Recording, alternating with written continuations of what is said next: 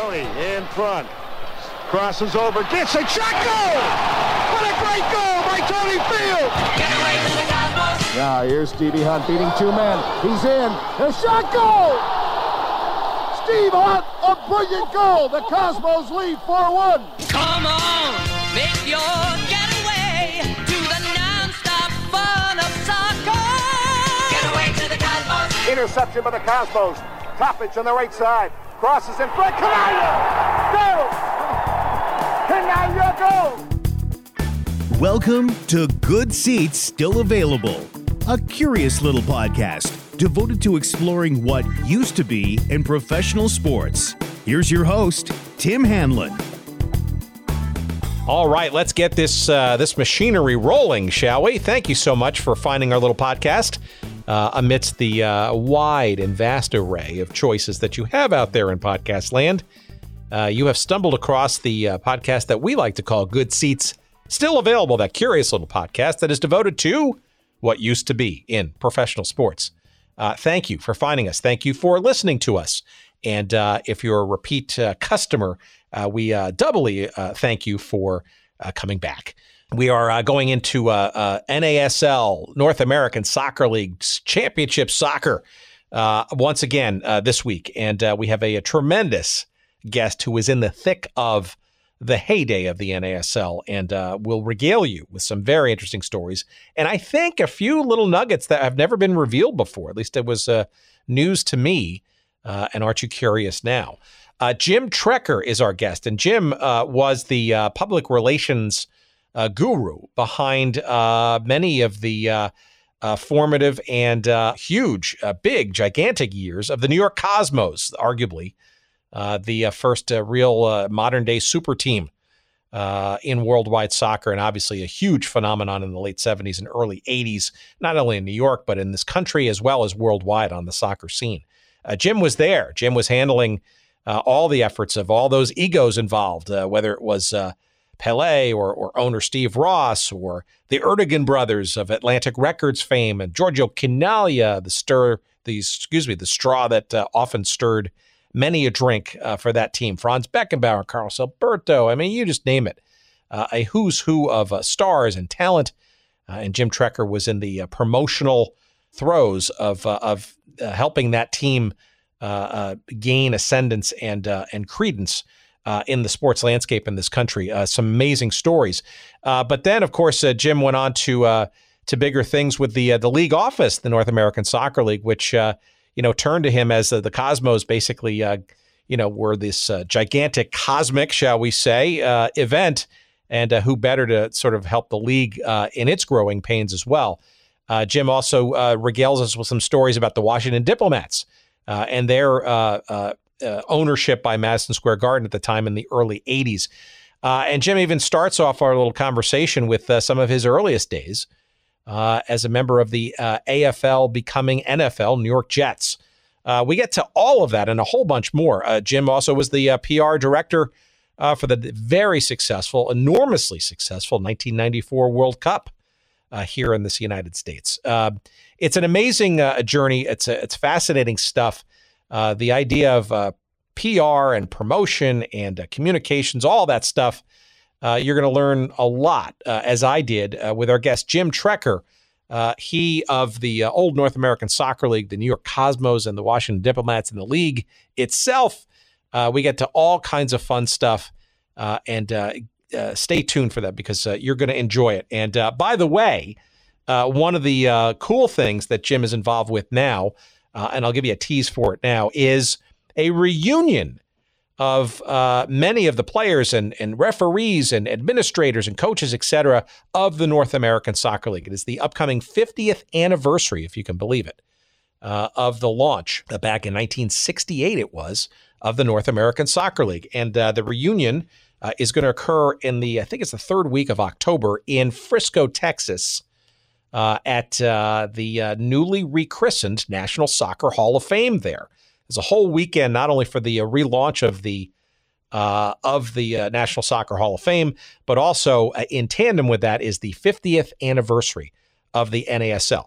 You can go and find out more about this and be hopefully part of it by going to the website that they've got set up for the NASL reunion. It's NASL50th, 50th, NASL50th.com. NASL50th.com. That is the place to go to find out all about the 50th anniversary reunion of the NASL, the North American Soccer League, in conjunction with the relaunch of the newly relocated National Soccer Hall of Fame in Frisco, Texas, the home, the stadium, as well as the town, the home of the current FC Dallas team in Major League Soccer. We'll repeat that later on in the show, but I have already booked my tickets, at least my hotel room. I look forward to seeing all of the major stars and legacy players and just people involved with this great league, and more to wet your whistle, so to speak, about the NASL. With Jim in just a couple of seconds. A quick couple promotional notes first. Of course, sportshistorycollectibles.com. Can you think of a better sponsor for this episode? No, you can't. Sportshistorycollectibles.com. You want stuff from soccer years past? You want NASL memorabilia? You know that you can go and bookmark and go often to sportshistorycollectibles.com. You will find stuff from the NASL. You will find stuff that you love and cannot live without at sportshistorycollectibles.com. And once you do, and it's not a question of if, right? It's a question of when. You want to make sure that you use the promo code. Say it with me, nice and loud, Good Seats. Promo code is Good Seats at sportshistorycollectibles.com. That's a 15% discount that you will get by using said promo code Good Seats. And in addition to soccer, right, there's tons of stuff, sports of teams and leagues that don't know are not around anymore for whatever reasons, or in past incarnations of teams that do exist today but are just long gone from their previous ports of call. sportshistorycollectibles.com. Use that promo code Good Seats and get your 15% discount off of all your purchases. And of course, too, we also want to remind you about Audible, our friends in the audiobook world. audibletrial.com/Good Seats. That's the place to go to get your free 1-month subscription to the Audible service and a free audiobook download for you to choose from over, what is it now, 180,000 plus. There you go. Titles. It's too many. I can't keep up with them. Neither can you, frankly. But I guarantee by giving it a trial at audibletrial.com/Good Seats, you will find something. One book. Can you find one book among 180,000 plus titles? I think you can. And you owe it to yourself to give it a try. As I have said many times before, and I will underline it again, you can cancel at any time. Give it a try. It's no risk. Go to audibletrial.com/Good Seats. Get your free audiobook download. Enjoy it. And I defy you not to find a title that you will listen to with ease and enjoy. Thanks for giving that a try. Thanks for listening thus far. And now, thanks for continuing to listen to our very fun conversation with the great Jim Trecker here on The Big Show.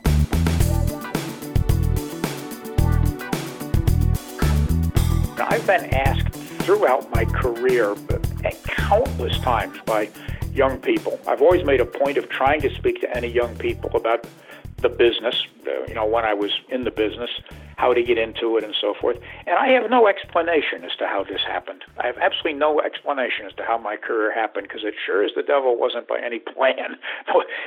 Unlike what seems to be some young people's pathways today, where they decide, I'm going to be a lawyer, I'm going to get an MBA.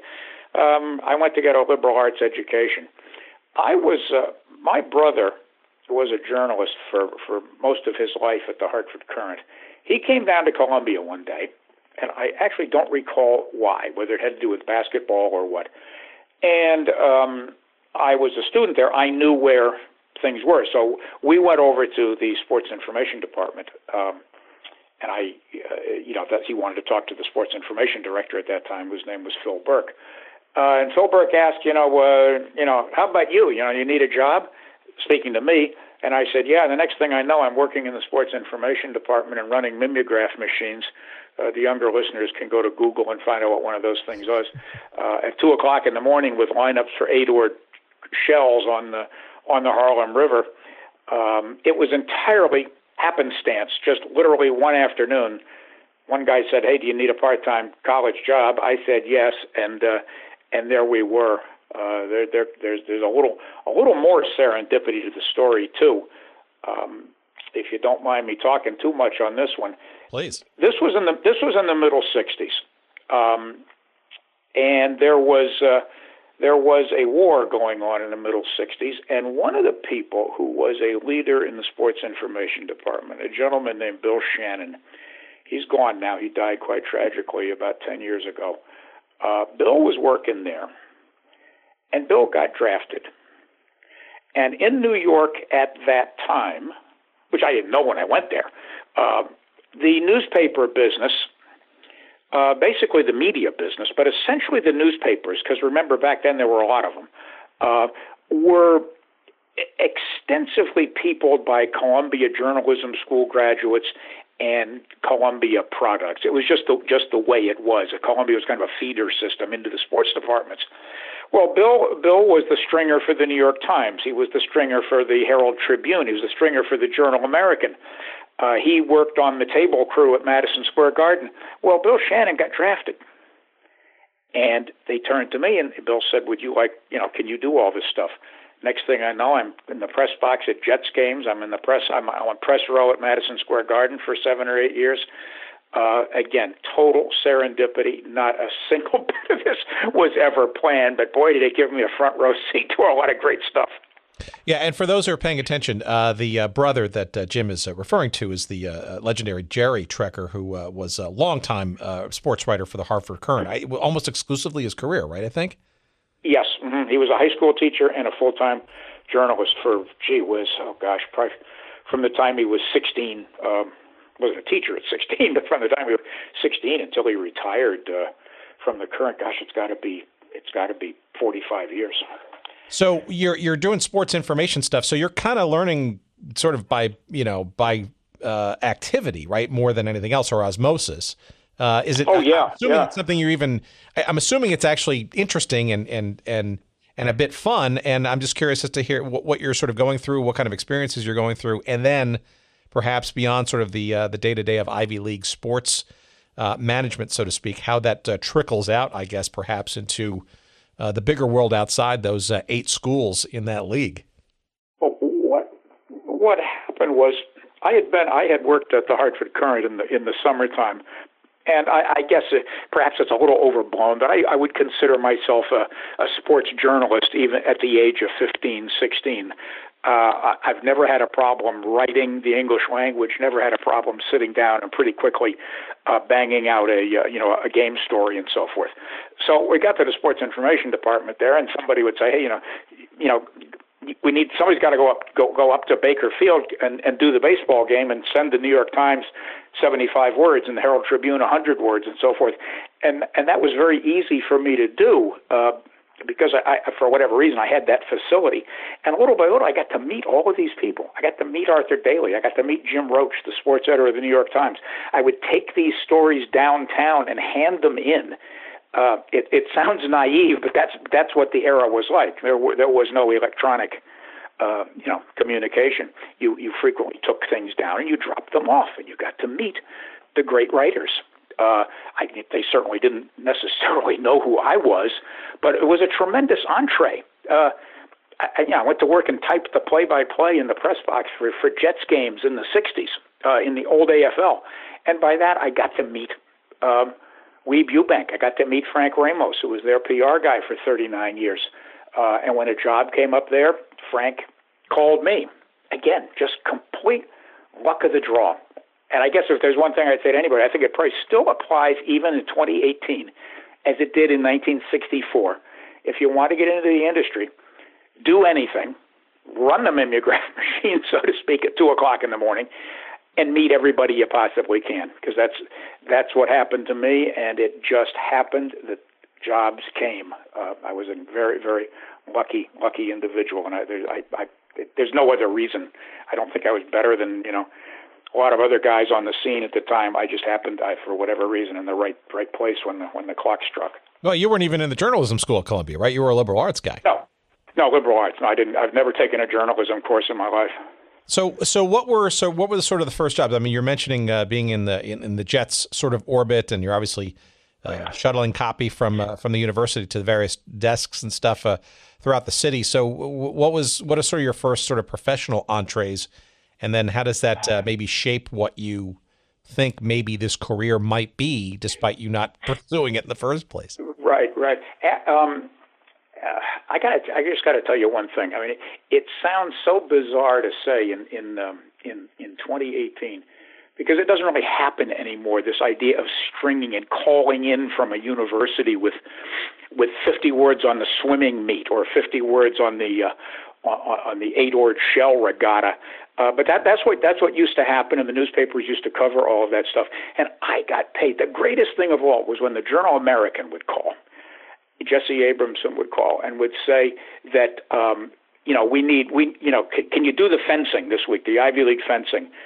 And I'd say yes, and they paid me $7.50. And holy cow, that was a time when I could get a pizza dinner for $2. So I was over the moon on that. It was for me it was just found money. It was unbelievable.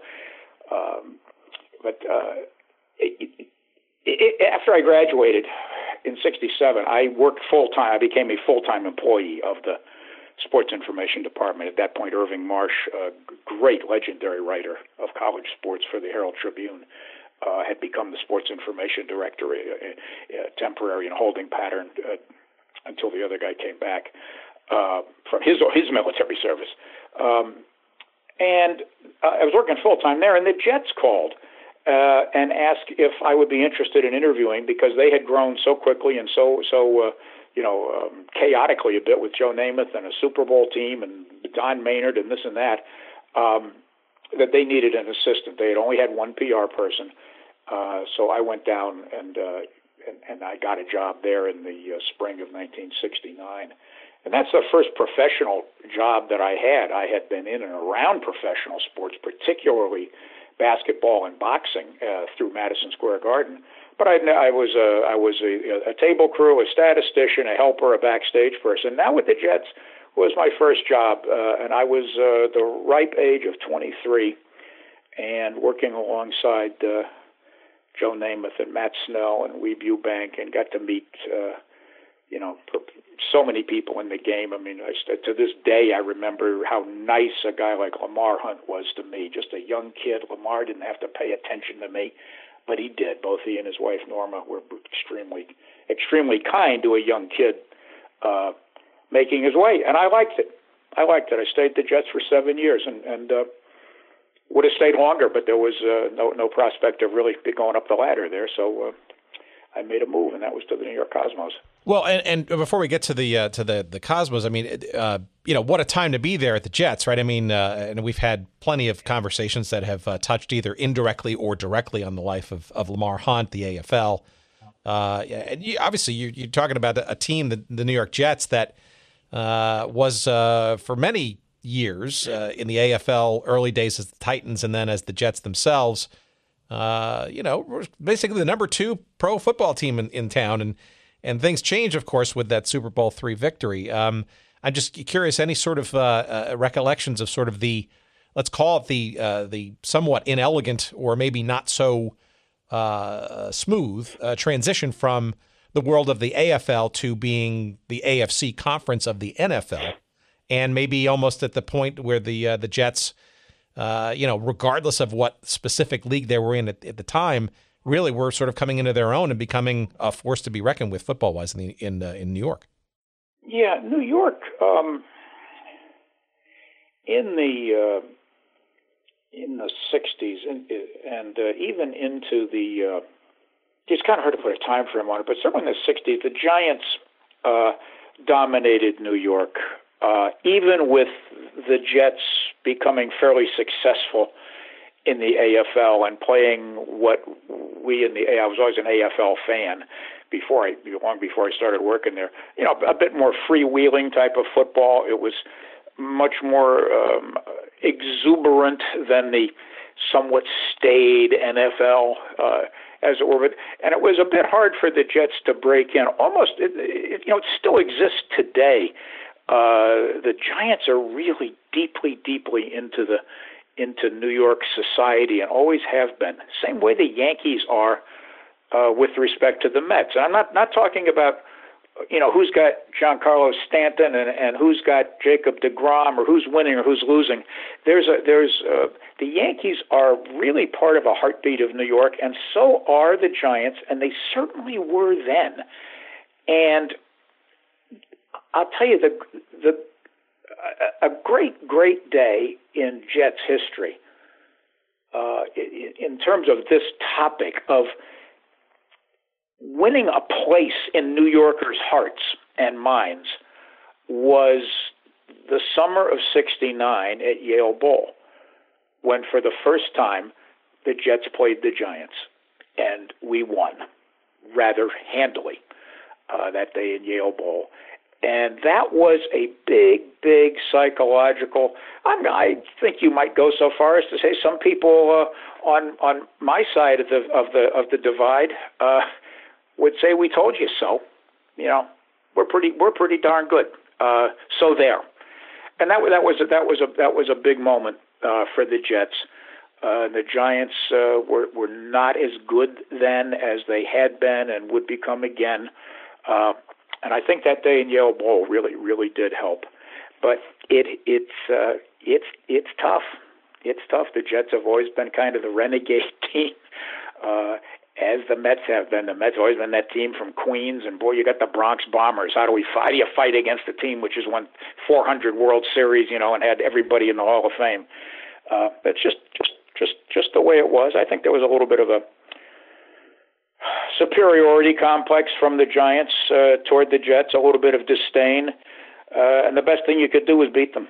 Well, sure. And look, and you're there at a time when they're moving from this upstart AFL to the legitimacy of being integrated into the NFL, a Super Bowl III victory that solidifies the equivalence, if not even superiority, on any given Sunday of any team in the league. And what a ride, right? You're in the midst of ostensibly the biggest professional league at the time, and it had to be an interesting perch, not only to learn sort of the trade and the craft of what sports journalism and information is and was, but probably the connections too. No? Yeah, it was very high paced. I'll say that it was a very high paced era. If anything, it's 100 times worse now. We didn't have Twitter. We didn't have any of the things that had to be dealt with, but it was urgent. It was exciting, and it was important. Joe Namath was important. Fran Tarkenton was important. And I had come from the Ivy League, which we thought was important, but was Ivy League sports, let's be honest about it. And now it's very important. People want to know what's going on. There was the Bachelor's 3 thing in 1969. Can you imagine? I mean, this athlete, Joe, was accused of this and that and running a shady establishment there. This stuff was huge front page news, and you had to learn quickly to deal with it, which I guess I did. The other aspect of it, though, and I know this doesn't exist now. I haven't now done true public relations or information work for a while, but there is not the bond any longer between teams and journalists as there was back then. They were part of the family, and they kept things quiet. I'm not going to say whether that was good, bad, or indifferent. That's the way it was, though. They traveled on the plane. They knew everything. In fact, the philosophy, if I can explain it, is we in the public relations business, me at the Cosmos, where I headed the department, me at the Jets, where I was number 2, and Frank was number 1, the philosophy was always, we need to know more than the journalists do so that we don't get ambushed by anything.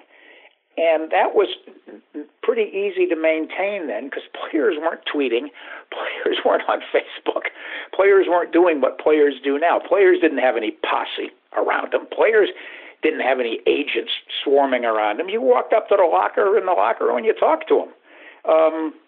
It was a naive era, but it was a lot simpler. But everybody was part of the big family. I don't know for sure, but I don't think many teams have their media fly with them on the jet or hold the plane until the PR guy in his rented car races mad dash down the runway to get to the charter jet with the last 2 or 3 journalists. I don't think that goes on anymore. But it did then, and it gave us the ability to let journalists know what was going on with the team with the faith that they wouldn't damage anybody. That doesn't happen anymore. Yeah, see, that's interesting, and a quick diverge here because I think it's important. I think it's also, one, I got to think it's by comparison so much more difficult and harder to sort of keep a lid on, so to speak, news and information given the sort of fast-paced and social media and all that kind of stuff, right? So the role of being sort of the PR or communications handler or overseer of a team and the players and all that kind of stuff, it's just got to be infinitely more difficult. But I think it's also, though, and you're the pro, tell me if you agree, it almost seems to me it's been met with, at the same time, a rise in, I would argue, more a sophisticated monologue from the teams and the leagues themselves, to the point of them being their own publishers of information and media companies in their own right, whether it's to the level of an actual network or, frankly, some of these league sites and information, right? And maybe the fans don't necessarily treat it as objective, but it certainly is a pipeline of information, shall we say, that almost feels like, in many cases, like a news service, which is, frankly, very different than where it was in the 60s, 70s, and even 80s, right? I think that you're absolutely right, and I think to some extent, to a great extent, that is a result of the fact that teams and leagues have put great walls up around themselves.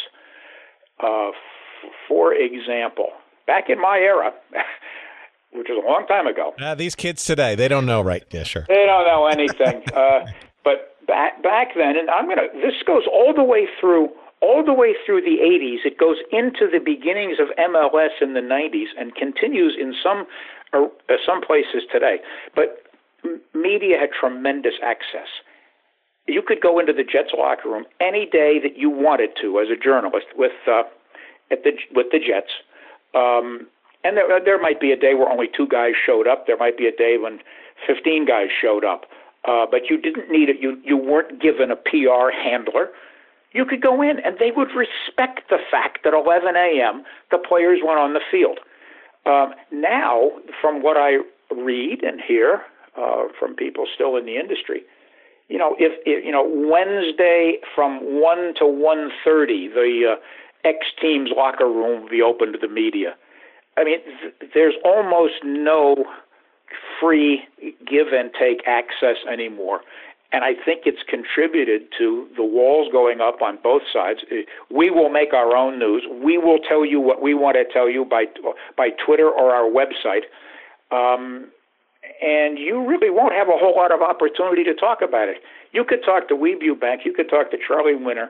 You could talk to Tom Landry pretty much any day of the week. Maybe not for 45 minutes, but you could grab them at the side of the practice field. You could grab them in the locker room. That doesn't happen anymore. And I personally think that it's made a lot of distance between fans. It's become very, very unreal. And it's just players have become brands, you see, very highly protected brands. Instead of athletes, it's just a very different era. I don't know. It's neither good nor bad. I mean, I certainly still watch, so I'm not gonna complain about it. But it's very different, and I, for one, would probably have a very hard time working in that atmosphere nowadays. After a Jets game, there was no live ESPN. There were no backdrops. There were no curtain walls. There was no private room with speakers and plug-ins and TV cameras. You know what happened? This goes all the way through the 70s. The coach would come out of his office. We would tell him, "Okay, everybody's they're all hanging around." come out and he'd stand, and they would stand around in a circle. I guess nowadays the accepted term is a gaggle. And we would talk for 10 or 15 minutes and answer everybody's questions, and he'd go back to his office. Very simple. But now it's all very, very stage managed. Very stage managed. All right. Well, I want to use that little definition of stage managed because I think it's a nice metaphor or example or a visual image that maybe sets the tone for your segue into this thing called the New York Cosmos. We'll get to what I'm talking about in a couple of minutes. But before we do that, can you give our audience a bit of a sense of where you are with the Jets and how this Cosmos thing came about? Did you even know about professional soccer? Were you even aware of it? And, because obviously in the late 60s, and we've had a bunch of episodes on the various ill-fated starts and stops of professional soccer in this country in the late 60s after the World Cup in '66. But I'm just curious as to how did the conversation get going? How did you know about it? And was soccer even on your radar as a professional place to maybe even go career-wise? Absolutely on my radar, but not necessarily as a place to go career-wise. That I hadn't given any thought to. But I had gone to games at Randall's Island. I'm one of the Americans who saw the English beat us 10-0 at Randall's Island. I think it was in 1964. Whenever Pelé came to town, I bought a ticket and sat in the bleachers, which actually are good seats for soccer at Yankee Stadium. Yeah, I always followed the sport from the time I can remember, maybe 10, 11 years old. My brother had a shortwave radio. I ultimately got one, and you'd listen every Saturday to the BBC, and they would read off all of the scores, and you'd find out if Fulham won, or these magical names like Gillingham and Huddersfield and Manchester United. And I've just followed the sport all my life, but never. When I was entering the job market and so forth, there really wasn't a lot of soccer when I started in Columbia. But then in 1967, there was a league. I've now totally forgotten. Oh, come on now, Jim. There were two leagues. You should know this. There were two leagues. That's right. One of them is completely forgotten. Yeah, well, so you need to go back into our treasure trove of archives and learn about that. But no, there were. This is not a lesson here, but there were three leagues actually that actually all sort of got the excitement of post World Cup excitement in '66, and then I guess cooler heads prevailed, and then only two leagues decided to launch in '67, and that was just a disaster. But it's interesting. As you're in the job market and you're working in with the Jets and all that stuff, I'm surprised or curious to see what your knowledge of what pro soccer was in those fledgling days. It was very high. I was probably one of the handful of Americans who was a buyer of all of the early editions of the Rothman's Football Annual, and when the New York Jets signed a kicker named Bobby Howfield. If you go back through the old Jets media guides, there's a very bizarre little part of them, and that's that in his biography, you will find his pro football career and his pro soccer career, because the nerd that I was able to piece all that together, not only, of course, by talking to him, but I had all of the records from the Rothman's Football Annual, and that was considered to be somewhat bizarre by the people around the Jets. But I said, no, I want to put this paragraph in there. I mean, I was always drawn to the sport. So how did the Cosmos come about for you? Aware of them before, or somebody tapped you on the shoulder and go, hey, kid, there's this team called the Cosmos. Ever heard of them? No, I was certainly aware of them. And then, of course, they signed Pelé. And we practiced, the Jets practiced at Hofstra, and the Cosmos practiced at Hofstra on different sides of a fairly vast parking lot.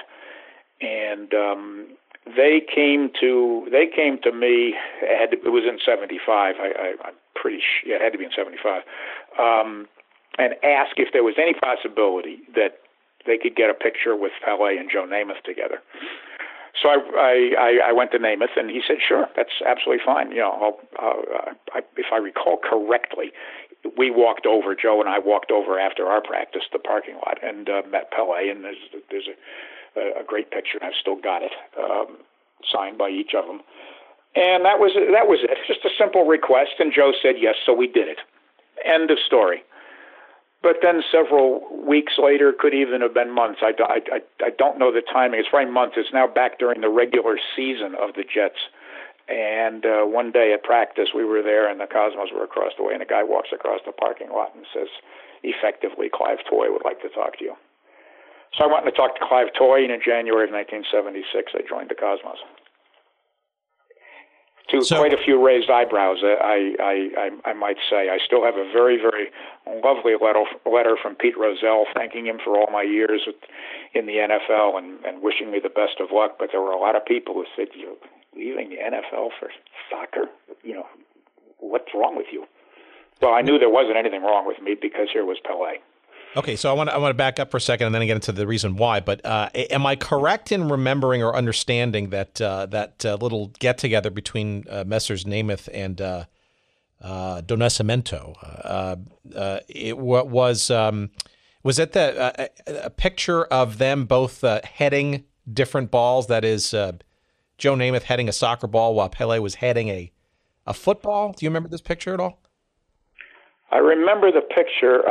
That's not the one I have, but I do remember that picture. Yeah. Yeah. That will be on our website because in my mind, it's an iconic picture of two legendary stars in their own sports. Hamming it up with the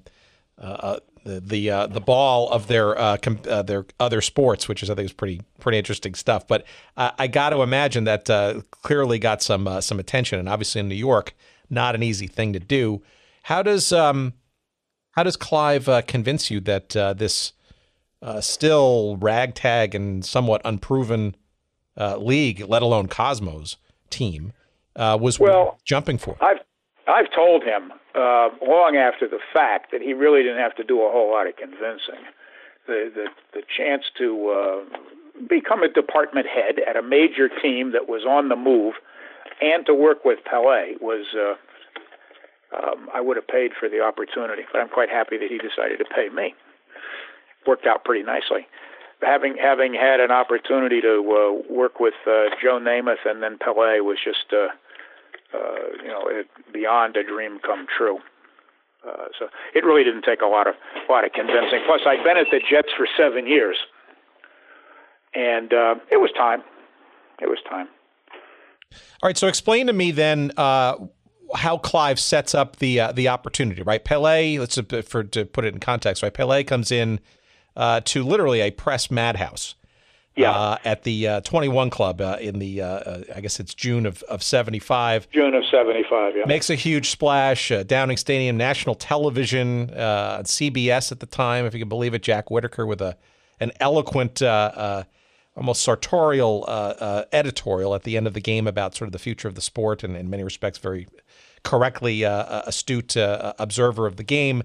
And obviously, he's not only Pelé taking the New York metropolitan area by storm and shooting a huge shot in the arm to a fledgling team that most people didn't even know about, but the league itself and obviously worldwide attention.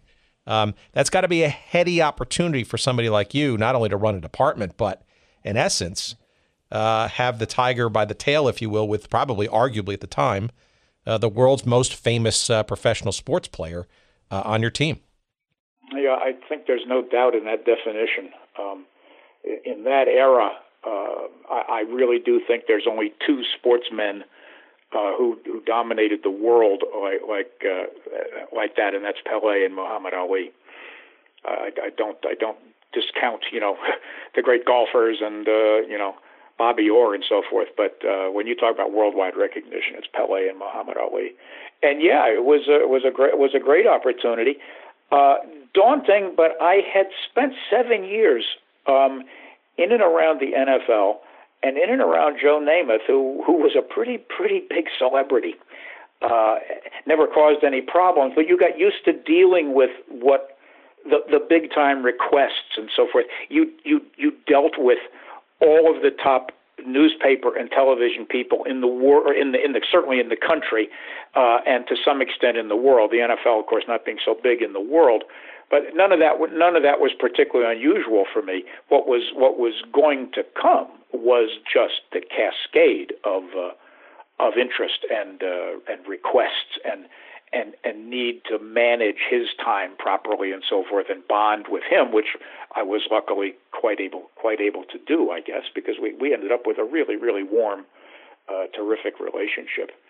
Pele and I would meet once a week, sometimes twice a week, in his office. He had an office in Rockefeller Center within the Cosmos offices, and I would log all of the requests that had come, whether it was from Sesame Street or the New York Times or the Chicago Tribune or the London Daily Mail. Here's everybody who wants to talk to you, and here are the 6 or 7 that I think you should do, and here's why you should do them, because it's Eddie Pope in Miami, and it's a new market, and so forth, blah, blah, blah. I'd give him 6 or 7, knowing that he would pick 4 or 5, and we ended up very happy at the end of each of those meetings. But it took a great deal of organization and a great deal of energy and faith on his part that we at the Cosmos were properly taking good care of him, which we were. I think one of the reasons that Clive reached out, you'd have to ask him, but I think one of the reasons Clive reached out to somebody like me was that I had experience in the so-called big time, and wouldn't be at all frazzled by 200 phone calls a day. Well, not sure he was completely right on that, but, I knew what I was getting into. Yeah, so let's put that in context, right? Because this is a team, obviously, with Pele's a rival, right? It's it's going from 0 to 100, literally, right? Yeah. In the span of 6 months, right? And here you are 6 months after that fact. The team is obviously on the ascendant, right? Going to Yankee Stadium, which is, finally been refurbished. And look, you're also, this is not just about Pele, but this is a team, right? This is Steve Ross. This is the Erdogan brothers. This is Clive Toye. This is, what next? How do you complement Pele with other players of similar or even arguably almost over time, maybe equal or better caliber, right? Give us some sense of what you inherited and what you think you were what you were told that the vision was. I'm curious as to what the vision was at that time, because it seems like it was at least beginning to get in motion, but clearly Pele is only one piece of arguably a bigger puzzle, albeit a large one. Right. And I think that handling the media was something that they were not at all prepared to do at the time. No slur whatsoever on the people who preceded me there. To the contrary, but I mean, this was one hell of a player signing, and changed what had been a relatively sleepy several member office into something where suddenly the phones were ringing off the hook to buy tickets. Phones were ringing off the hook from every journalist around the world who wanted to talk to this guy. They wanted to come and see the Cosmos. They wanted to come to the United States. And it needed to be wrestled into shape so that it became organized and efficient, so that everyone we wanted to have it happen that at the end of the day, everybody could say, "I got my job done." And that was the coach, that was Pele, that was his teammates, that was me, that was the journalists. And when all of those pieces began to fall into order, and I'm not going to take any credit, it's everybody working together to do this, and I can tell more about that, you began to get the sense of the Cosmos as a unified force, the Cosmos as a brand, the Cosmos as a thing that you could understand and deal with. Remember, I just have to keep reminding people there were not these 24-hour-a-day tweets and stuff going on. It was a simpler time. So the element of media and marketing was critically important, because it was your window to the world. And once we got all that whipped into line, and that meant negotiating with Gordon Bradley and Eddie Firmani. We need to, can I have a media opportunity at 11 a.m.? No, you're going to practice? Okay, can I have it at 12:15? Everybody doing their part. And we had finally we were not making it up day by day. It was very well organized and very carefully planned so that everybody got what they needed on a given day. I think that's the secret to what we did at the Cosmos. So would you say 1976 was kind of that year of that sort of really transition from, 75 ragtag Pele boom, and then kind of, shaping that and corralling that into something that then could be furthered in the years following? Yeah, getting it into an orderly way so that post-game was run in a certain manner. The locker room doors would be open only when I decided they'd be open. And that doesn't make me any sort of, decider, as it were. But there was a rhythm to everything. And once everybody got on board with the rhythm, I don't think you'd find a journalist out there who has an unhappy day of memory about dealing with the Cosmos. And I did play a role in that, but I mean, it was because Steve Ross and Ahmet and Clive and Gordon Bradley and everybody bought into it. It was a real heartfelt missionary enterprise to make this thing big and do it well.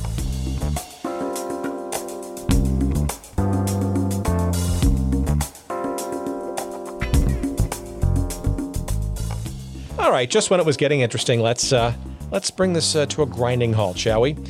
Just kidding. We got to pay the bills around here, and our friends at Audible have been very helpful in attempting to allow us to pay some of those bills, and we want to call them out now and remind you that a free audiobook download is yours for the taking, and also a free 1-month subscription to the service of Audible at audibletrial.com/goodseats. Again, audibletrial.com/goodseats for your free 1-month trial of the Audible service, and most interestingly, a free audiobook download for you to enjoy. 180,000 titles and growing every day to choose from, and there's absolutely no excuse to not find at least one title amongst that cavernous selection available to you that you won't find to be enjoyable and good for the soul, including a couple of books that might be interesting to our audience. And yes, some new ones, frankly, that I'm finally listening to. One that I'm listening to right now is by Carson Cunningham. It's narrated by Paul Bamer, and it's called Underbelly Hoops, Adventures in the CBA, a.k.a. the Crazy Basketball Association, which is really, of course, about the Continental Basketball Association, which for many years was sort of this ragtag minor league of the NBA. And it's a book I'm about 2 chapters into right now, and hopefully maybe a guest will get for a future episode. Also, in my queue, next up, is another guest that I'd like to get, and her book that she wrote is also narrated by her. Her name is Jeanie Buss, and of course, Jeanie is the daughter of Jerry Buss, of course, the wildly successful founder of the Los Angeles Lakers and the LA Forum, and Jeanie is clearly today the brains behind the Los Angeles Lakers today. She and her brothers were active, of course, in things like, along with her father, World Team Tennis, the Major Indoor Soccer League with the LA Lasers, all kinds of stuff. So her book is next on my list. That's called Laker Girl, and that too is available on Audible. And again, it's one of the many thousands of titles that you can choose from when you go to audibletrial.com/goodseats. And again, you too can get your free audiobook download to give it a try, perhaps one of those 2, or perhaps one of the other 180,000 titles available to you as well. Give it a try, audibletrial.com/goodseats. Thanks for listening, and back to our conversation.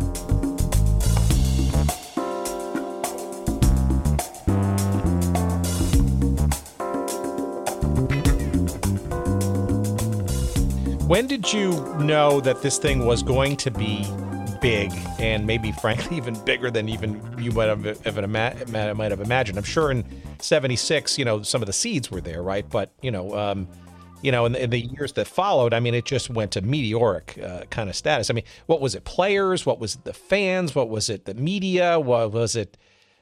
Lightning in a bottle in some respects? Was it Warner Communications and all the star, pixie dust that came with that? What do you, when did you sort of know that this was bigger than even just a sports team on the New York sports market landscape? Probably early '77.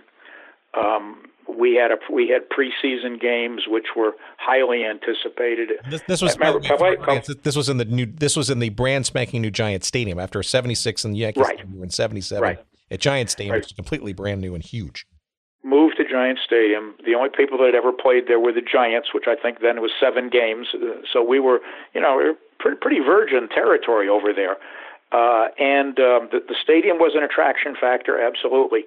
And the Erdogan brothers and Steve Ross and Jay Emmett, Rafael de la Sierra, had a big vision. They had a big vision to become the best team in the world. They were trying to create what we now kind of have at Man City or Chelsea of a year ago or Real Madrid, the greatest team in the world. And when you move to, you've got Pelé. We made the playoffs in '76. Unfortunately, I got bounced out. I think it was in the first round. By the beginning of '77, the rumors were all over the place that we were not done signing big names. And then, Beckenbauer comes, Canalia comes. There was a froth which was created not for marketing purposes, not just for the heck of it by Warner, but because they wanted to have the greatest team in the world. They wanted to have the greatest stars. It was a company of stars. And whether it was lightning in a bottle or just a critical mass, by spring of '77, it was pretty clear that big stuff was happening, big stuff. And we didn't really fully know about the Father's Day in June when we put in 62,000, and we certainly didn't know about the 77 691 in August. But that's in retrospect, and you have to remember we were. We had I don't know if the tiger had us by the tail. I'm not sure which way it was that year, but it was one ride, let me tell you, because it just kept growing and growing and growing. And then out of nowhere, this guy Carlos Alberto comes. Only the greatest defender probably, certainly in South American history, maybe in World Cup history. It just didn't stop, and it was wonderful, absolutely wonderful. So was this all emanating from Steve Ross? Was this just because it was part of an entertainment, major company at the time, that it was just a natural sort of, I'm just kind of, as a fan, as a kid watching these games, right? I mean, obviously mesmerized by the quality of talent, but it seemed that, price was no object, right? And you can make the argument why that's not going to last right over time, but it just seems almost completely at another level, right? Than sort of just operating a team in a league and hoping for, a decent crowd. Oh, absolutely. They were never satisfied just operating a team. They were gentlemen who were regularly surrounded by Andy Warhol and Mick Jagger and Roberta Flack and Diana Ross. You look up at the executive box at Giant Stadium, there was always somebody there who was a huge name in the entertainment industry, and that was their mindset, and they wanted to do the same thing with their sports team. We're going to be the biggest, we're going to be the most famous, we're going to be the brassiest, we're going to be the best, and they were. It couldn't have all gone smoothly, though, right? Not only growing pains, but it seems that not only on the field but also off the field, there's just a plethora of egos, and especially as this thing took off, sells out, and becomes a phenomenon, right? A place to be, not just on the sports map, but just in the world of entertainment and culture. I mean, it became quite the thing for a good portion of 77 through 79, arguably 80. How do you handle this from it becoming, completely out of control and off the rails, right? I mean, again, coming from 1976 in the beginning, right, where it's like we need to professionalize this to the point of maybe even being supremely professional can't even keep up with this rocket ship. I think we did.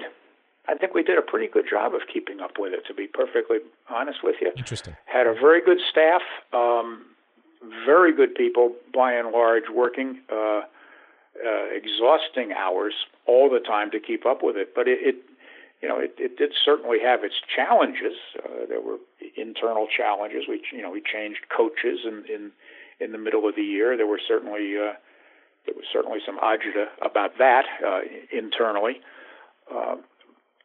But I think the most important thing that you do, and I think that if maybe if anybody could penetrate what actually happens at the New England Patriots, maybe it's the same thing, and that's that good people just go to work and continue to do their jobs, and things will fall into place. I don't recall ever in '77 anybody getting flustered, anybody saying, "Oh my God, what am I going to do?"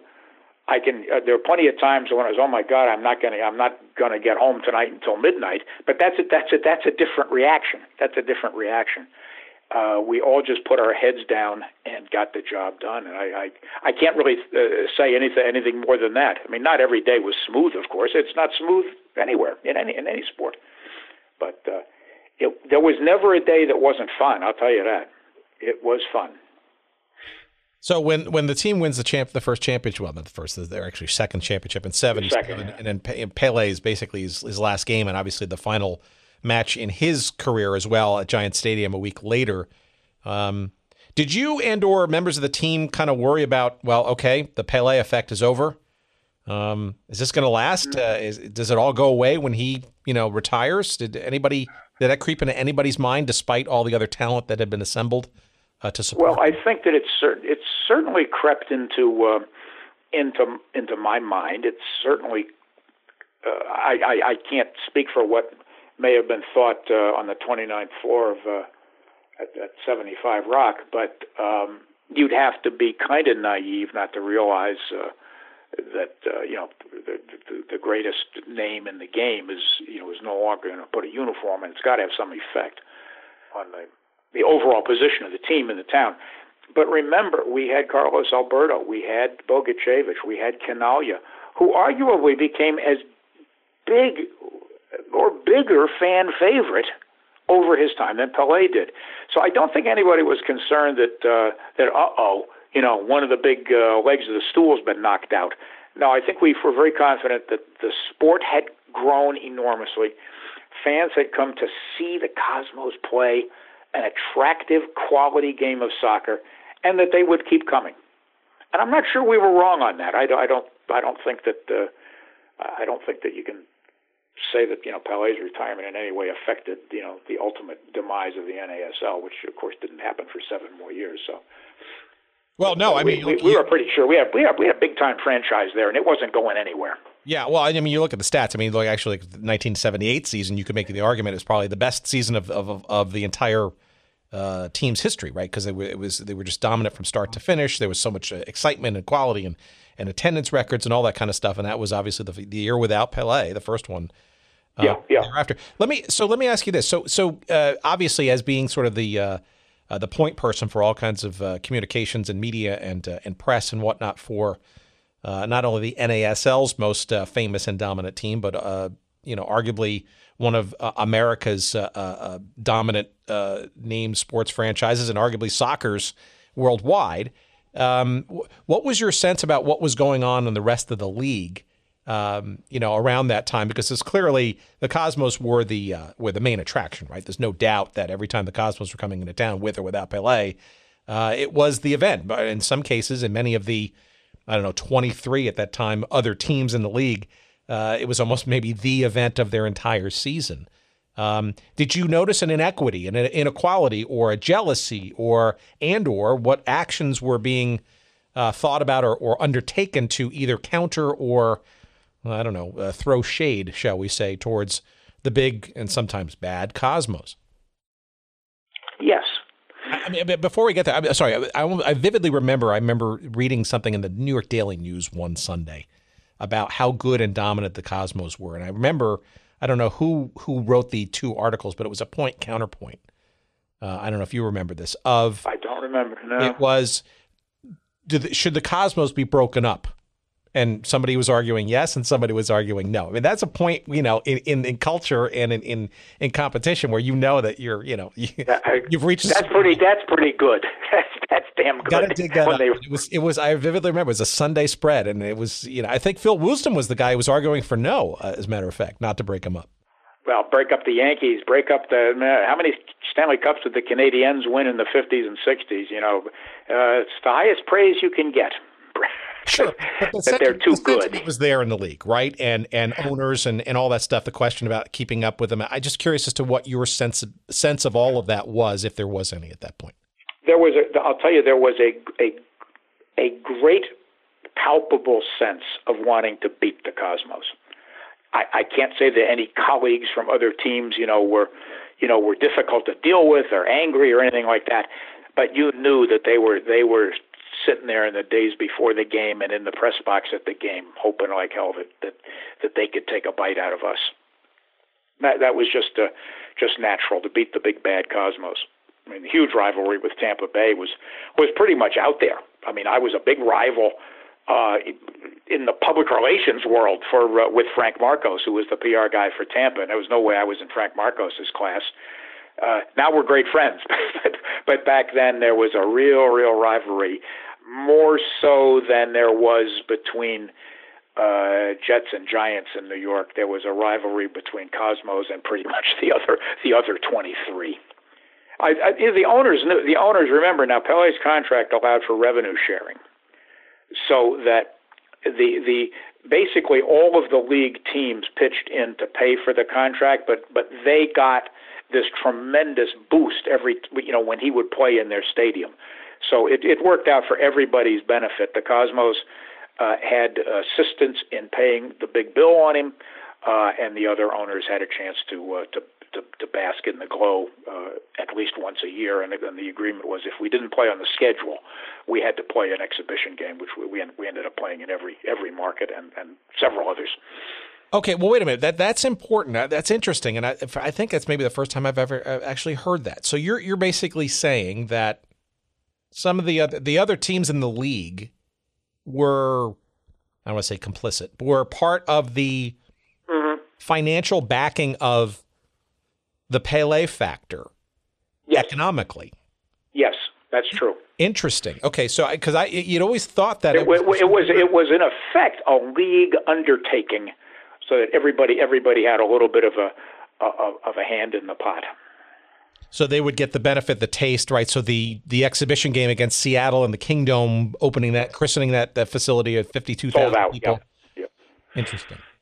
We played in old Balboa Stadium against a team called the San Diego Jaws, because we didn't play in San Diego in the regular season, so we played an exhibition game there. We played in San Antonio against the Thunder in Alamo Stadium, I'm going to call it a simple facility, because we didn't play in San Antonio. So we hit all the markets, and everybody had their bite of the apple on that. Very interesting. In terms of press coverage, not only in New York but nationally, I'm curious as to sort of the tone and the tenor of those covering the team. And I know we know some of the names of the folks who were at the time, but what do you think it was because they were being covered, and maybe there were differences between local and national or print and television? I'm curious to hear all that too. Was it more the team and it's something to be covered because people are paying attention, and thus the on-field doings and the standings and the competition and all that stuff? Or was it more the spectacle of what this thing was, blowing up in the late 70s in New York, or both? I think it was a little of both. I think that there was a sense of great legitimacy about the NASL at that era. Because of Pele, people began to take notice, and they realized that, hey, this is pretty good. There's some pretty good crowds in Portland, some pretty good crowds in Seattle, Tampa, certainly New York. You could make the argument blank on some of the others. It was not the light was finally shown on the NASL, and people said, hey, it's pretty good, and the coverage was really quite positive. And I would say that a lot of that is due to the fact that the NASL, I don't think explicitly, I don't recall that anybody gave a lecture and said this, but we were extremely open and available and honest and willing 7 days a week to talk to you and meet with you and sell ourselves to you. And people liked that. People liked that. Pelé, of course, was a huge, his curiosity factor isn't quite the right word. That's a little insulting. But we went into Miami, and who wanted to talk to? Who did I get to talk to Pelé? I guess I shouldn't say who did I get, but who did I reach out to give the private interview to? Eddie Pope, who I'm sure is not remembered unless you're from the South Florida area. One of America's top sports columnists, highly involved in the NFL and so forth. Eddie Pope wanted to do a Pelé piece. Minneapolis, Sid Hartman, same type of guy. New York, Dick Young, Pat Livingston in Pittsburgh. These were the big names. That's a famous story. So you want to regale a little bit of that? So you were part of the Dick Young sort of the conversion story? Well, I don't know whether he ever got converted. To be honest with you, but the background of it, because I know this as a New York kid. But what Dick Young? Who was he, and why was it an important thing to get him at least in your orbit? In the 1960s and 70s, I guess even in through the 80s, when a sports professional woke up in New York every morning, the first thing he did was read Dick Young. You needed to know what Dick Young was saying in the Daily News because it was important. And Dick was baseball, and in his off hours, baseball. That's what he was. And getting him to be interested in this soccer thing was a long and difficult story. He finally came to a game. He sat with people who explained it to him, didn't try to preach or anything like that. And he came away thinking, this is pretty good. This is pretty good. And he could go and talk to Pelé at the locker, just like he could talk at Yankee Stadium. It wasn't any big mystery. We were doing the same things, and we treated everybody the same way. And then he came to the realization, as several journalists did, that on a day, I'm blank now as to whether it's the 77-691 day. I think it's the 62,000 Mother's Day in 1977. There were more people at Giant Stadium than there were combo at Yankee and Shea. And that was a wake-up call. Yes, I think that was actually Father's Day. Was it? I'm sorry. I completely. Yeah, Father. It was June. Yeah, Father's Day, and that was a little bit of a come to Jesus moment that you deniers really couldn't deny anymore. Didn't mean you had to fall in love with us, but it tamped down a lot of the soccer's a foreign sport. They wear short pants, blah blah blah. Some of that still goes on today, but a lot of it went on then. Yeah, I think there was even a Bill Gallo cartoon that weekend with Bertha talking about the crowd at, and I think she says, if I'm not mistaken, and again, I've got to find this visual, her friend or her colleague who was with her said, what are we doing here at Giant Stadium? He says, well, you said to go where the crowd was going. Yep. And that was a reference to the fact that there were two baseball games in town, I think, that same weekend that were... Yeah, most unusually that both teams were home. But that's interesting, though, right? Because I said conversion before, but the idea, frankly, that it's pretty clear, right, that part of your job, your world, and your success, right, at the time with that team, right, was penetrating, I guess, sort of the classic definition of what pro sports was in this country, and bringing soccer at least to some level, maybe even occasionally above the same level as these major entrenched history-rich sports, at least in this country. And that's saying something, especially in the world's most, or the United States at least, most competitive sports market. I mean, the biggest thing that I brought to it, certainly don't think I was any greater than any other PR guy of the era in New York, but I had through my NFL years, I had gotten to know, to some extent, nearly all of these people, whether it was Blackie Sherrod in Dallas, and these are old-time names now, but these were the opinion makers back then, and I just happened to, kind of have them in my mental Rolodex from the years at the Jets, and was able to parlay it, and hey, you know something? You can become a good PR guy if you've got a good client. And I was lucky because I had Pelé. Well, not only Pelé, but also a star-studded array of quality players. A stream. It kept coming and coming. Right. It was. I want to say it was an obsession, but it was a desire to stay maintain, to become and maintain and stay as prominent and dominant a team as you could be for as long as. For sure. Huh. Yeah, absolutely. Yeah. It became a challenge, as it did in my years at the Jets, and then later on in other things I've done.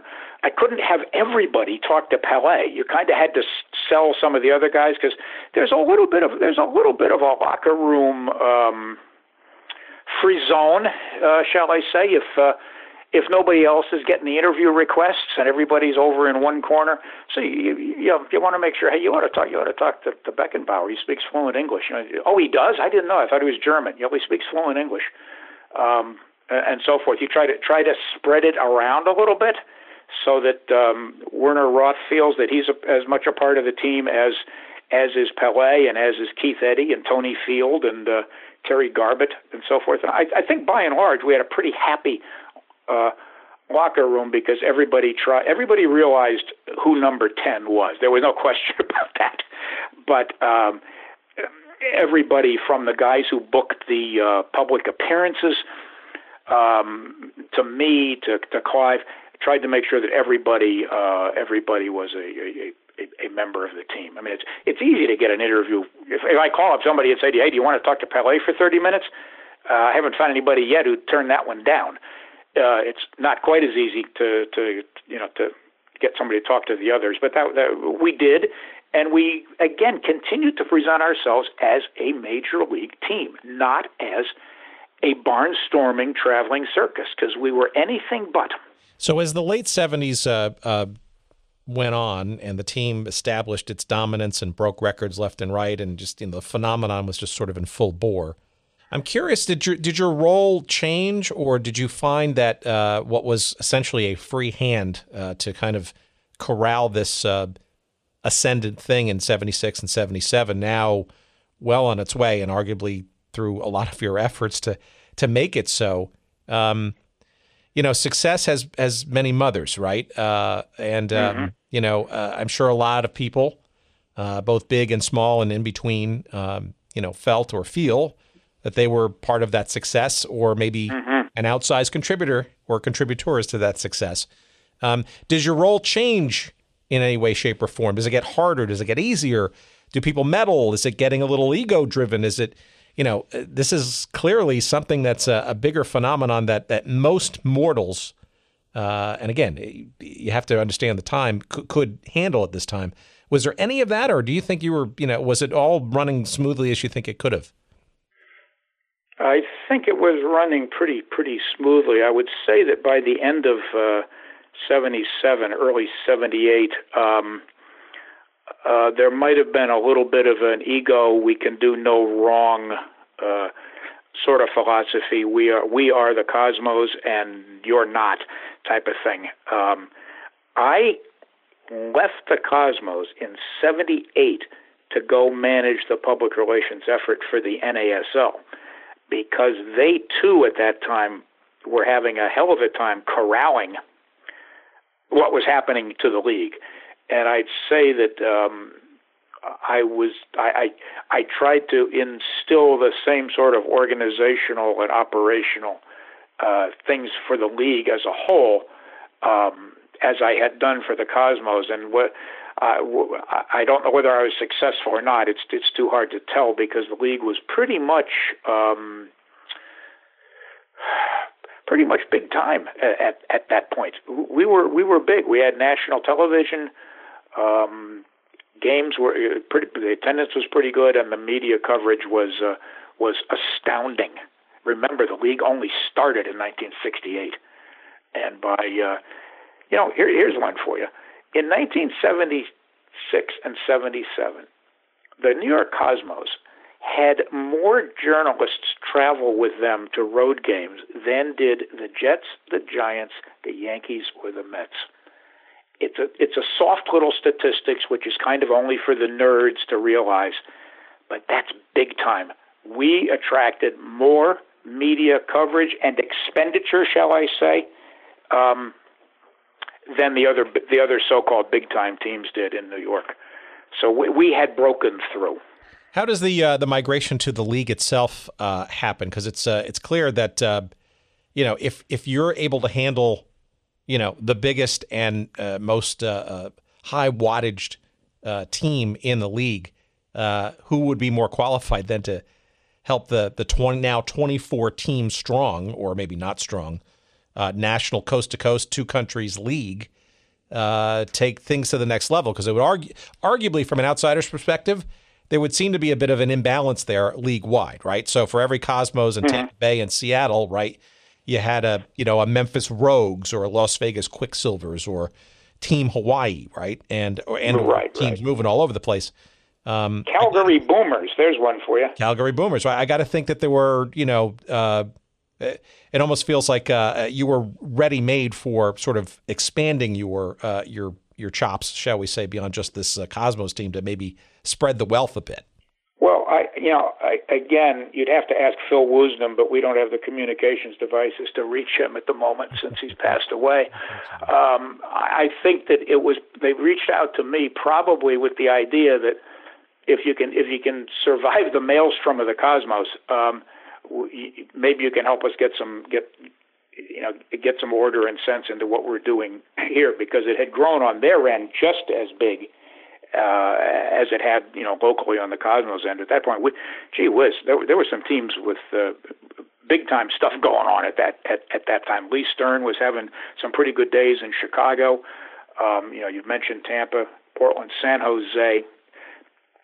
Seattle in particular, the Washington Diplomats under the Dan Zansky family had the Aztecs trying to sign, which they ultimately did, Johan Cruyff. I mean, there were a lot of moving pieces going on then. It certainly didn't daunt me any. I had been around the league for a couple of years and knew all the owners and knew all the players and most of the coaches. So it was just a different chair to try to do the same thing, and that was just to be available and truthful and try to push the peanut forward on a given day. I used the word once before, but we all were missionaries at that time. I've never, for whatever we've all done in our careers, and I've talked to many old NASLers about it, we've all perhaps reached bigger pinnacles, perhaps we've made bigger paychecks and all of that sort of stuff. This is in the heart. There's not any one of us who doesn't say that the NASL was our greatest time of life. And we just believed in what we were doing. And for quite a long time, a lot of people believed along with us. Well, it would seem circa 78, 79 that things were, were not only on the ascendance still, but in some respects was just a complete green field, no pun per se, going forward. And I guess in retrospect, some of the cracks were starting to show. I mean, I alluded to 24 teams and, how many, was that maybe 8 teams too many at that point? And so what do you think, started to and then ultimately began to sort of unravel or go wrong? Was it a sort of just a misshapen, strength versus weaknesses, or you're only as strong as your weakest link? What do you think sort of, happened? I mean, the TV contract with ABC, well heralded, but, didn't sort of draw the numbers that people seemed to be expecting. What do you think it was that sort of, and the league obviously was very successful on a number of different fronts, but obviously it was starting to get a little wobbly, right, as 1980 came along. And I'm just curious as to what you were seeing as you inherited this, the league mandate to handle PR and communications and all that kind of stuff. Well, there's a lot of theories, and the most prominent one about the demise of the league is that the Cosmos economics was such that no other owner could keep up with it, and it became economically unbalanced. I don't necessarily believe that. What I think happened, my personal opinion, is that when we expanded from 18 to 24 for the 1978 season, I think that was the beginning of the end. It was done to get a bigger TV map, more markets across the country. But what it ignored, and perhaps I'm speaking with hindsight, is that we were masking that we had a lot of franchises who weren't the Cosmos, Tampa, Portland, and Seattle. and didn't have the deep pockets of Lee Stern. And we suddenly added 6 more, and I think it's quite arguable that what you begin to see then is the wobbling of a lot of the pins holding up the league, because it became necessary to prop up and take care of the weak franchises rather than trying to solidify the strong ones. Well, see, that's interesting. Yeah, I was going to say that's also interesting because you mentioned sort of the sort of collective approach to Pele's contract, right? And we've also talked about this theme with a lot of other folks in a lot of other different circumstances about sort of this tension business-wise between the franchise model and the sort of centrally controlled model. Now, I don't want to cast any aspersions or any parallels to MLS. That's for another podcast, another conversation. But there is something to be said economically, just in general, about sort of this, centralized sort of approach. And it would almost seem that if in what you described earlier about sort of the Pele situation for the league, might have there also have been some other, shall we say, communal efforts to prop up these weakest links as the league, one for all for one, or was that franchise thing, as you're alluding to, going from 16 to 24, was that kind of just a doubling down on franchising? It was too late to do that. Doubling down on franchising to expand the marketing map and open up more markets. That's what it was done for. And don't forget, at risk of being cynical, and I have no evidence of this other than that I've been around a long time, you got a franchise fee from new owners that came in, and if you could send a small check out to the 18 existing owners, that helped them meet payroll for a couple more weeks. And so that is always an attractive reason to add new franchises. Mm-hmm. But I don't think that I think the NASL, Phil, nobody's ever been more driven and more obsessed with making a success out of something than Phil Woosnam was with the NASL. And I say that in admiration, not as a criticism. Without Phil, there isn't any league. He could be difficult. He could be somewhat tunnel vision. But boy, he wanted success. He never did anything that was bad for the league. But I think he got perhaps a little bit out over his skis with the franchises. And I believe I've never looked this up, and I don't have the book in front of me right now. I think you will start to find in the late 70s a fairly vigorous change of franchises year by year as teams wobbled and teams moved and so forth. And that to me is more of the issue, and it became economically quite difficult in many of the cities. It wasn't the Cosmos.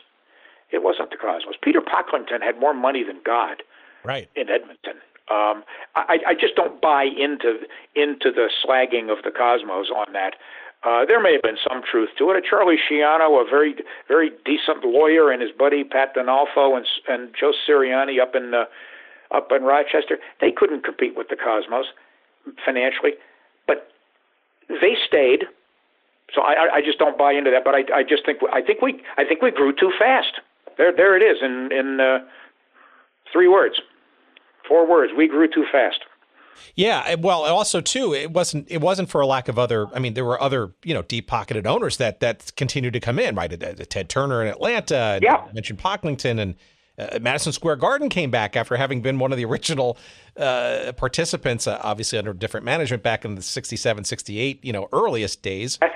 It was my first soccer job in the United Soccer Association. It was with the Skyliners, owned by the Garden in 1967. Well, there you go. So Montreal with Labatt, I guess it was Labatt's, right? I mean, the Manique. But it seemed to be almost like, deep-pocketed money sort of maybe coming in a little too late or maybe somehow not sort of seeing maybe the sort of the deeper roots that might have been, I guess, assumed for a 24-team, two-country league. I think you've hit it probably on the head there. Franchises probably came in too too fast, and by that I mean it was great. I remember I was there when Peter Pocklington came in. I did the press conference when Henry Kissinger came aboard as honorary chairman and so forth. But the full preparation of the marketplace hadn't really been done. It was a kind of top-heavy. Pocklington came in. He's got a lot of money. He's Canadian. He's putting a team in Edmonton. We now know it doesn't necessarily happen quite that way. Also, what we have today in soccer in this country in the 21st century is a very deeply prepared ground of people who are soccer aware. Some are soccer savvy. Many have played, and most, maybe I shouldn't say most, but I'm going to say most families have some connection to the sport. It might be through their grandchildren or something. None of that existed in the 70s. None of it. And so when you're going to try to plop a franchise down, there wasn't really a lot of fertilizer in the soil. I think that was maybe the context for when I say we expanded too fast. Kind of took the money, put a franchise in, but they weren't ready. Calgary, Edmonton, Memphis. I hate to criticize any franchise, but some of it didn't last very long. So give us some sense of how you were dealing with the league office, and when did you segued though from the league office back to the team side, right? In 80? Yeah, 80. I missed the team side. I had spent my entire career with teams, whether it was a Columbia or the Jets. I'd worked for 7 years at Madison Square Garden at all the basketball games, and I was around the Knicks when they won their championships in a wonderful era when you could just walk into the locker room and say hello to Bill Bradley and Willis Reed and so forth. That doesn't happen anymore either. So I missed the teams. The league office I personally found a little bit stultifying. It was a little more admin without a lot of pizzazz. That's what league offices are. So I had the opportunity to go down to the Diplomats in a relatively similar situation. They were going to sign Johan Cruyff. And I guess Sonny Werblin at the time felt, well, this guy may know what he's doing. I had known Sonny, but not very much. I guess he worked for the Cosmos. He worked for the Jets. I guess he must know something. So they took a shot, and I went to Washington for 1 year until the Garden folded the franchise. Now, why did the Garden fold the franchise? I mean, maybe some of it's what we've already discussed, but maybe a little inside, how does that go down? Very, very simple. Had a wonderful season in 1980. Hosted a soccer bowl which sold out. I was at that game, absolutely. Yeah, Cruyff was a star. A different personality. I don't think he made the impact in the marketplace that a Pelé did, but Johan Cruyff was not the same personality. He wasn't as warm and fuzzy as Pelé or Franz or Carlos Alberto. So we get to the end of the season, and simply stated, the Garden people took a look at the numbers. You hate to be so cold about it, but Madison Square Garden is a big corporation. It certainly was then. And there was no way that they could see that it would ever turn positive and become a success in terms of franchise value, TV rights, all of those metrics and so forth. And Sonny decided, I can't do this anymore. It makes no sense in my corporation. And he, in effect, sent the franchise certificate back. He said, here, you operate it. I'm not doing it anymore. But they could never see any way that it would turn positive on the balance sheet. And that was not the way they did business. Kind of a shame, because I thought we had a pretty good thing going in Washington, a very, very loyal fan base and a broad group of a variety of ethnic communities, as well as a very, very vigorous youth scene in Northern Virginia and in PG County in Maryland. But they made the decision, and that was that, and we went out of business. We didn't collapse. We didn't fold. I don't know what word. We just one day there wasn't a team anymore. It seemed almost like it was becoming the beginnings of a contagion to do so. Though there were other league owners who were maybe doing their own sniffing and or due diligence and coming to some similar conclusions. And the contraction, right, began in earnest in 80, right, as it went from 24 to 21 and 18, and you wonder at what point does Phil recognize that maybe what you said earlier, this sort of quick expansion may not have been the right thing. And it almost feels like, I guess, that there was an attempt to kind of sort of solidify and recognize that, but maybe by that point it was a little too late. The contraction was almost becoming of its own momentum. Yeah, it had become too late by then. Too many people had suffered too long, and it did not seem that there was going to be any magic bullet. You can't run a franchise. Even today, I don't know of any franchise out there that runs on its admission prices, on ticket prices. And the ancillary revenues were not there. I don't know exactly why. It was just a different era. They weren't there. There weren't, tens of millions. I use a small number because it's a long time ago, in TV money and so forth. I mean, the Cosmos paid to put their games on WOR. It was a different era. And after a while of that, in the early 80s, I think it's 82 or 83. I can't be certain, but it's right in there. The Cosmos lost $10 million. That's real money. And it was real money then, let me tell you. Then it's not so much a plaything anymore. And maybe you're right. The contagion just picks up that, boy, this thing is starting to hurt a little bit. Well, in the context of Warner Communications, I think I remember a quote of Steve Ross. Well, Atari had gone down, remember? Right. That was obviously a huge hit. But I think before then, I think Ross would handle sort of the shareholder questions about sort of the losses that the Cosmos had. This is like circa 78 or so. And I think he said at one investor meeting one time, it was I think he equated it. He goes, it's a penny a share in terms of how much it's a loss. In the heyday, it didn't even appear in the annual report. Exactly.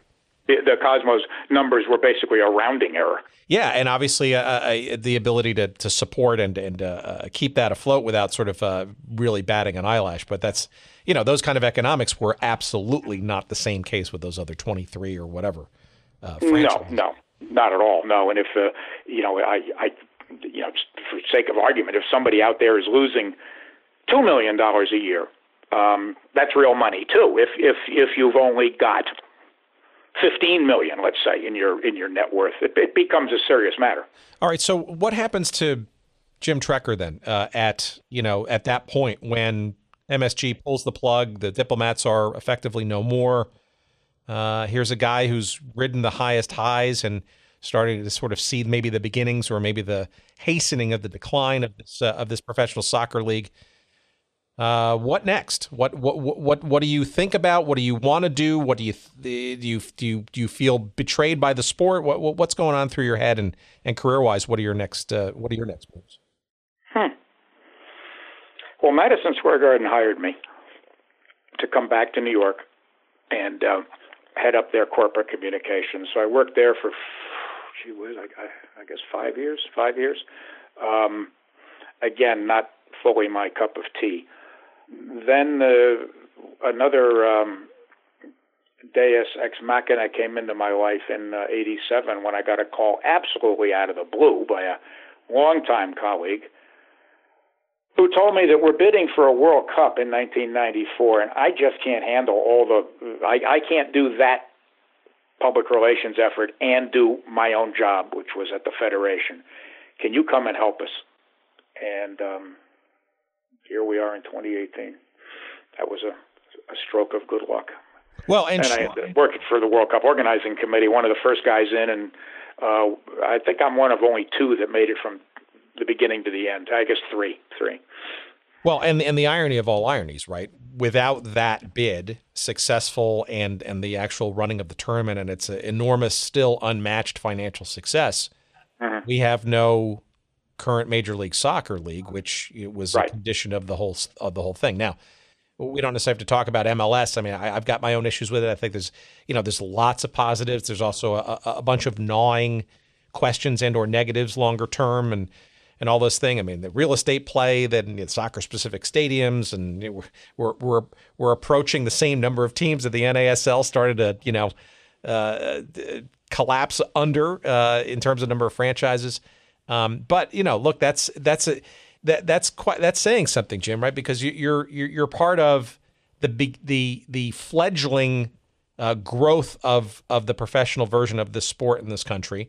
You see it sort of crumble and sort of dissipate, and yet you're part of the renewed, shall we say, seeds of what is now a flourishing, albeit complex thicket of forestry that is professional soccer in this country. And we've got a couple of dozen professional top tier Major League Soccer teams. We've got a very robust, shall we call it, minor league system now of pro soccer teams and in other markets.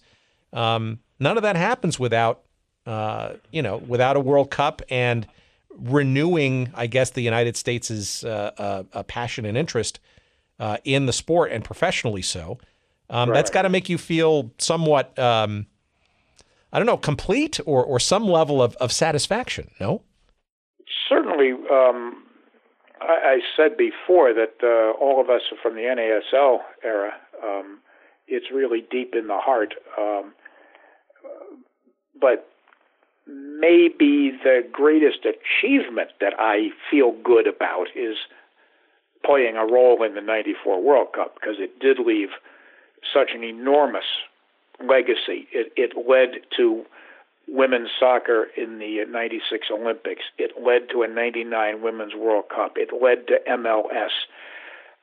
It has led to the academy system and all of this stuff. It's all can be traced back to 1994. And I suppose if we want to, play the trite easy card, it's all because of Paul Caligiuri's goal.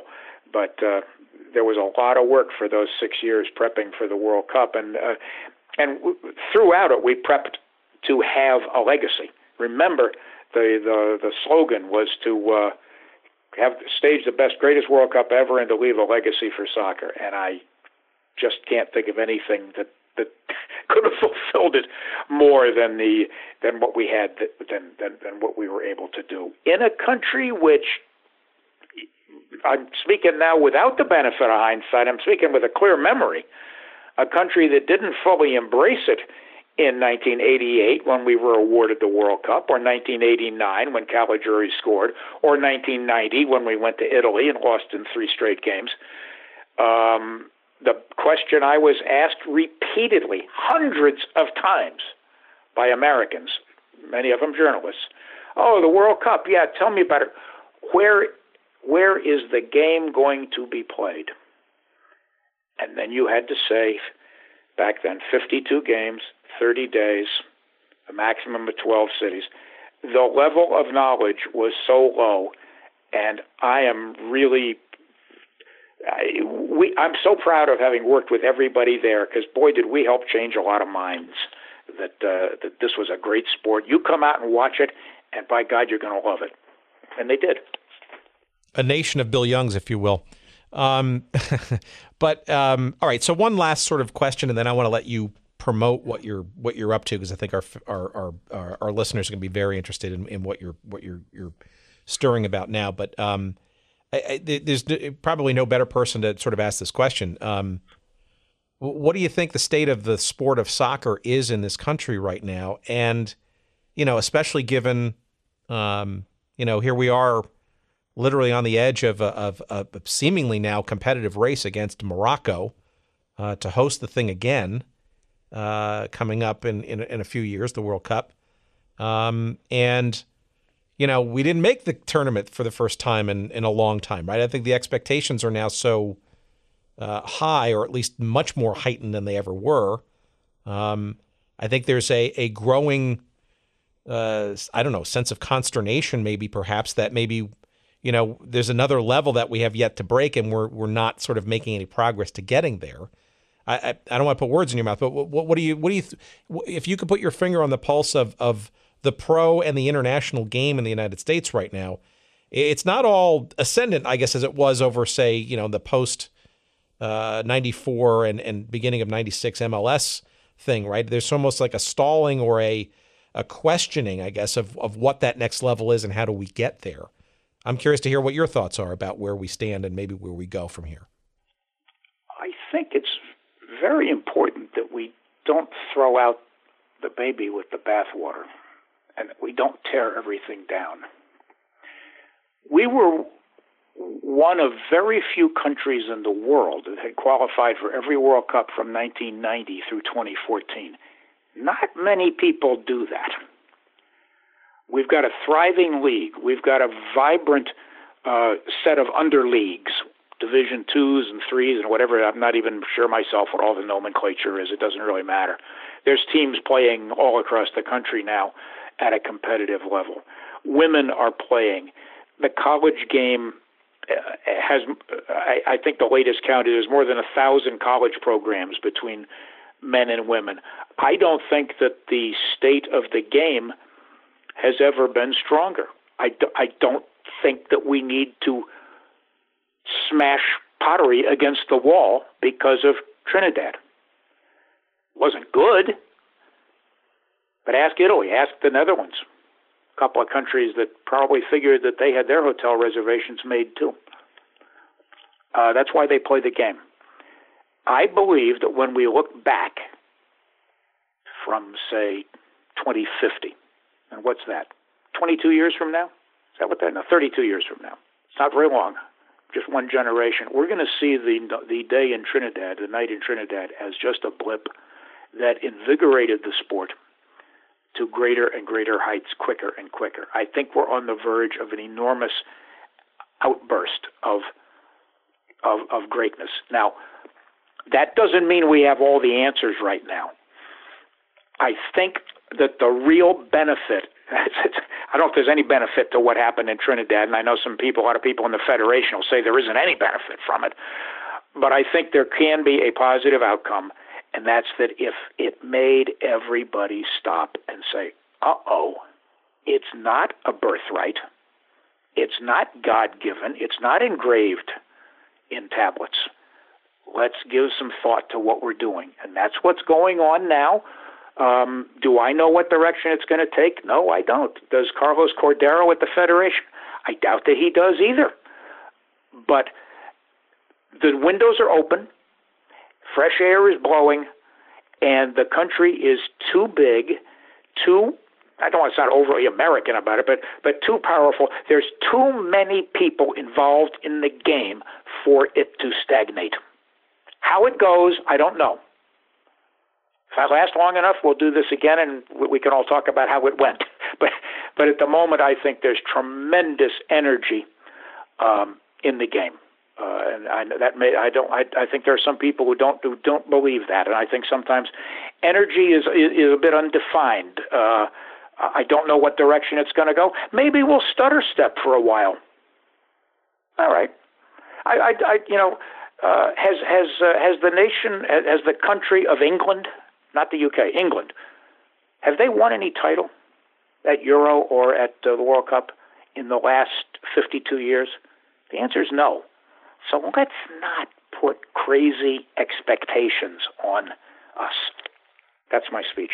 I appreciate that. But before you descend your soapbox, do you think the winning the bid for 2026 is crucial or inconsequential? Or, I mean, it seems like it's a big deal and could be a similar, maybe even next level catalyst. But you wonder now that it's a competitive race, is that a blow that we can survive as a country? Yes. What it would do, conceivably, is slow down. We'd have to do a lot of rebuilding. It would probably slow down marketing and television and so forth. Even if it didn't slow it down, if we just stayed where we were, winning the World Cup bid in 2026 is just going to accelerate the growth of the game, exponentially. But I'm telling you, this game is going to continue to grow here. The question is, and the 2026 thing is a hinge for it, is how fast it grows. This game isn't going away, and MLS isn't going away. Neither is Cincinnati in the in the USL. None of this stuff is going to die. The NASL equation is no longer operative in my mind. The NASL was a remarkable achievement on an unceded territory.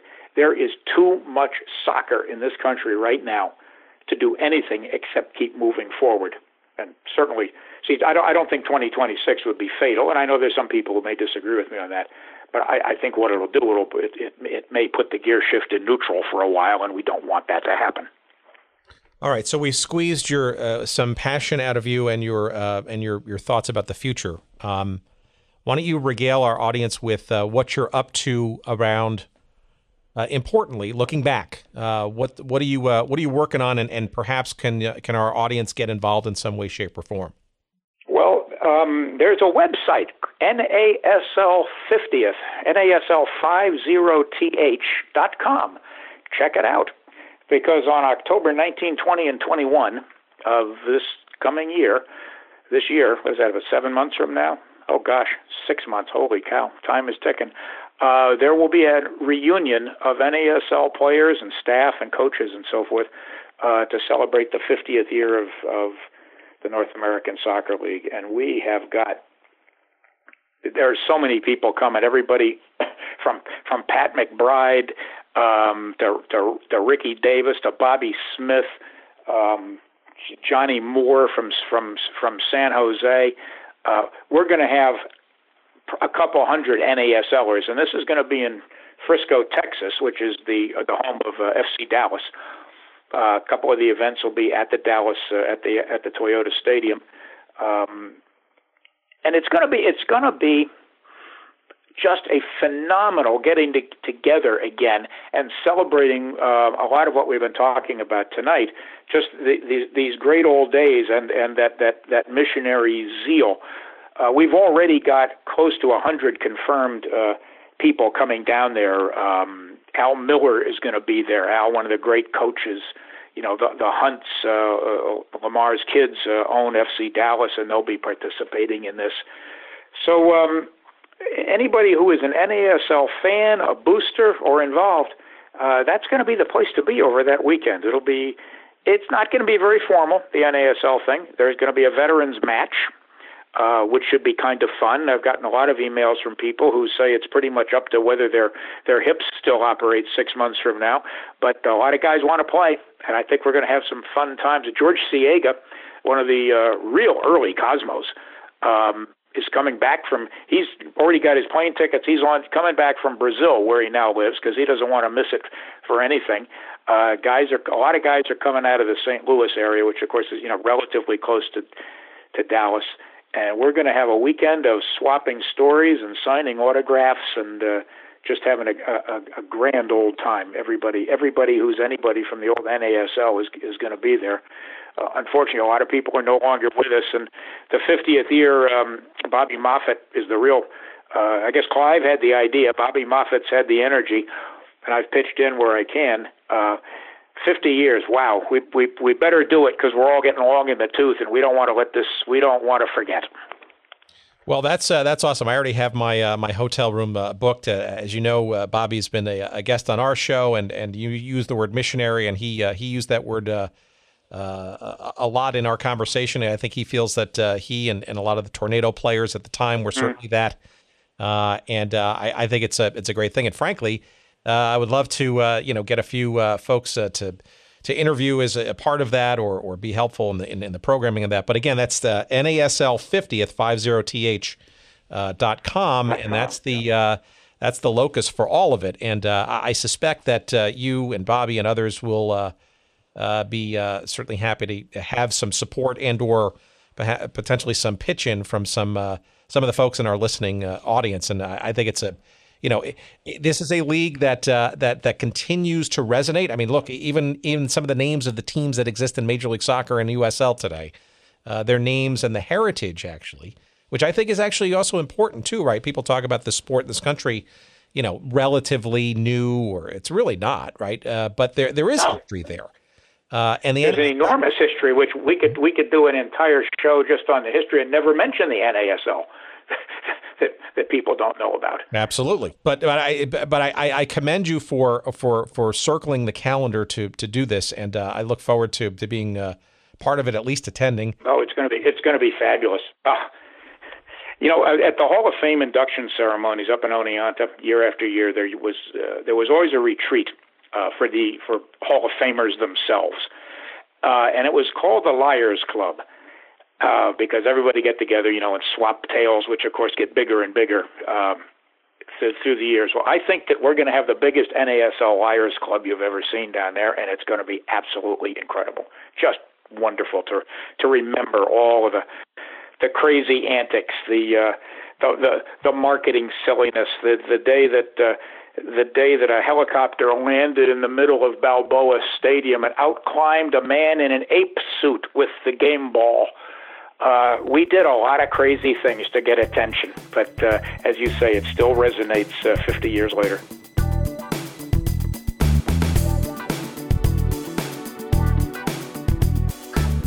Wowie zowie! More fun conversation. The more I do these, the more I get out of them. I hope you found this as informative and enjoyable as I did. Jim Trecker has been in the trenches in the worlds of professional soccer, both on the global stage as well as the fledgling days and the amazing stories of the North American Soccer League. And again, we want to remind you that 50th reunion of the NASL is approaching. It comes in late October.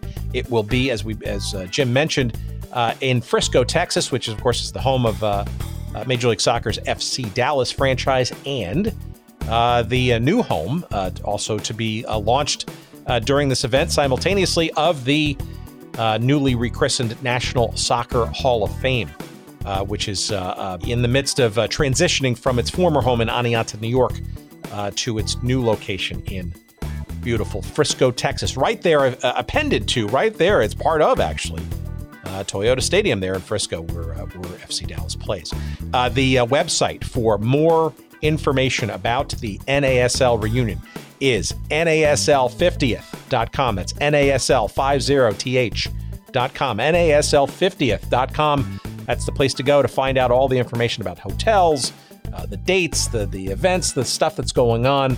Again, it's not just the NASL that weekend, but also the relaunch of the National Soccer Hall of Fame. I guarantee you, if you're a soccer fan of any shape or form, that it will be an amazing time to be had.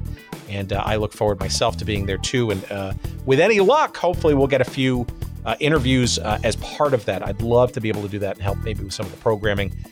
And we know that many of you listeners out there will probably join us in being there as well. So we look forward to maybe meeting some of you too. That would be awesome. Let's see. So we want to thank our friends at Podfly Productions, as always. In particular, yes, you know him, you love him, you can't live without him. At least I can't at this point, and his name is Jerry Payne. Jerry is the chief cook and bottle washer for me and this episode of this show. Generally, he's the one that puts all the pieces together, makes it sound nice and smooth, and I can't do this show without him and Podfly Productions. Podfly.net, that's the place to go. And the place to go for more information about our little show, please bookmark it, visit early, visit often. That's GoodSeatsStillAvailable.com. GoodSeatsStillAvailable.com. Make sure you go, make sure you check it out. You'll find all of our social feeds there, an email address, and all that kind of stuff.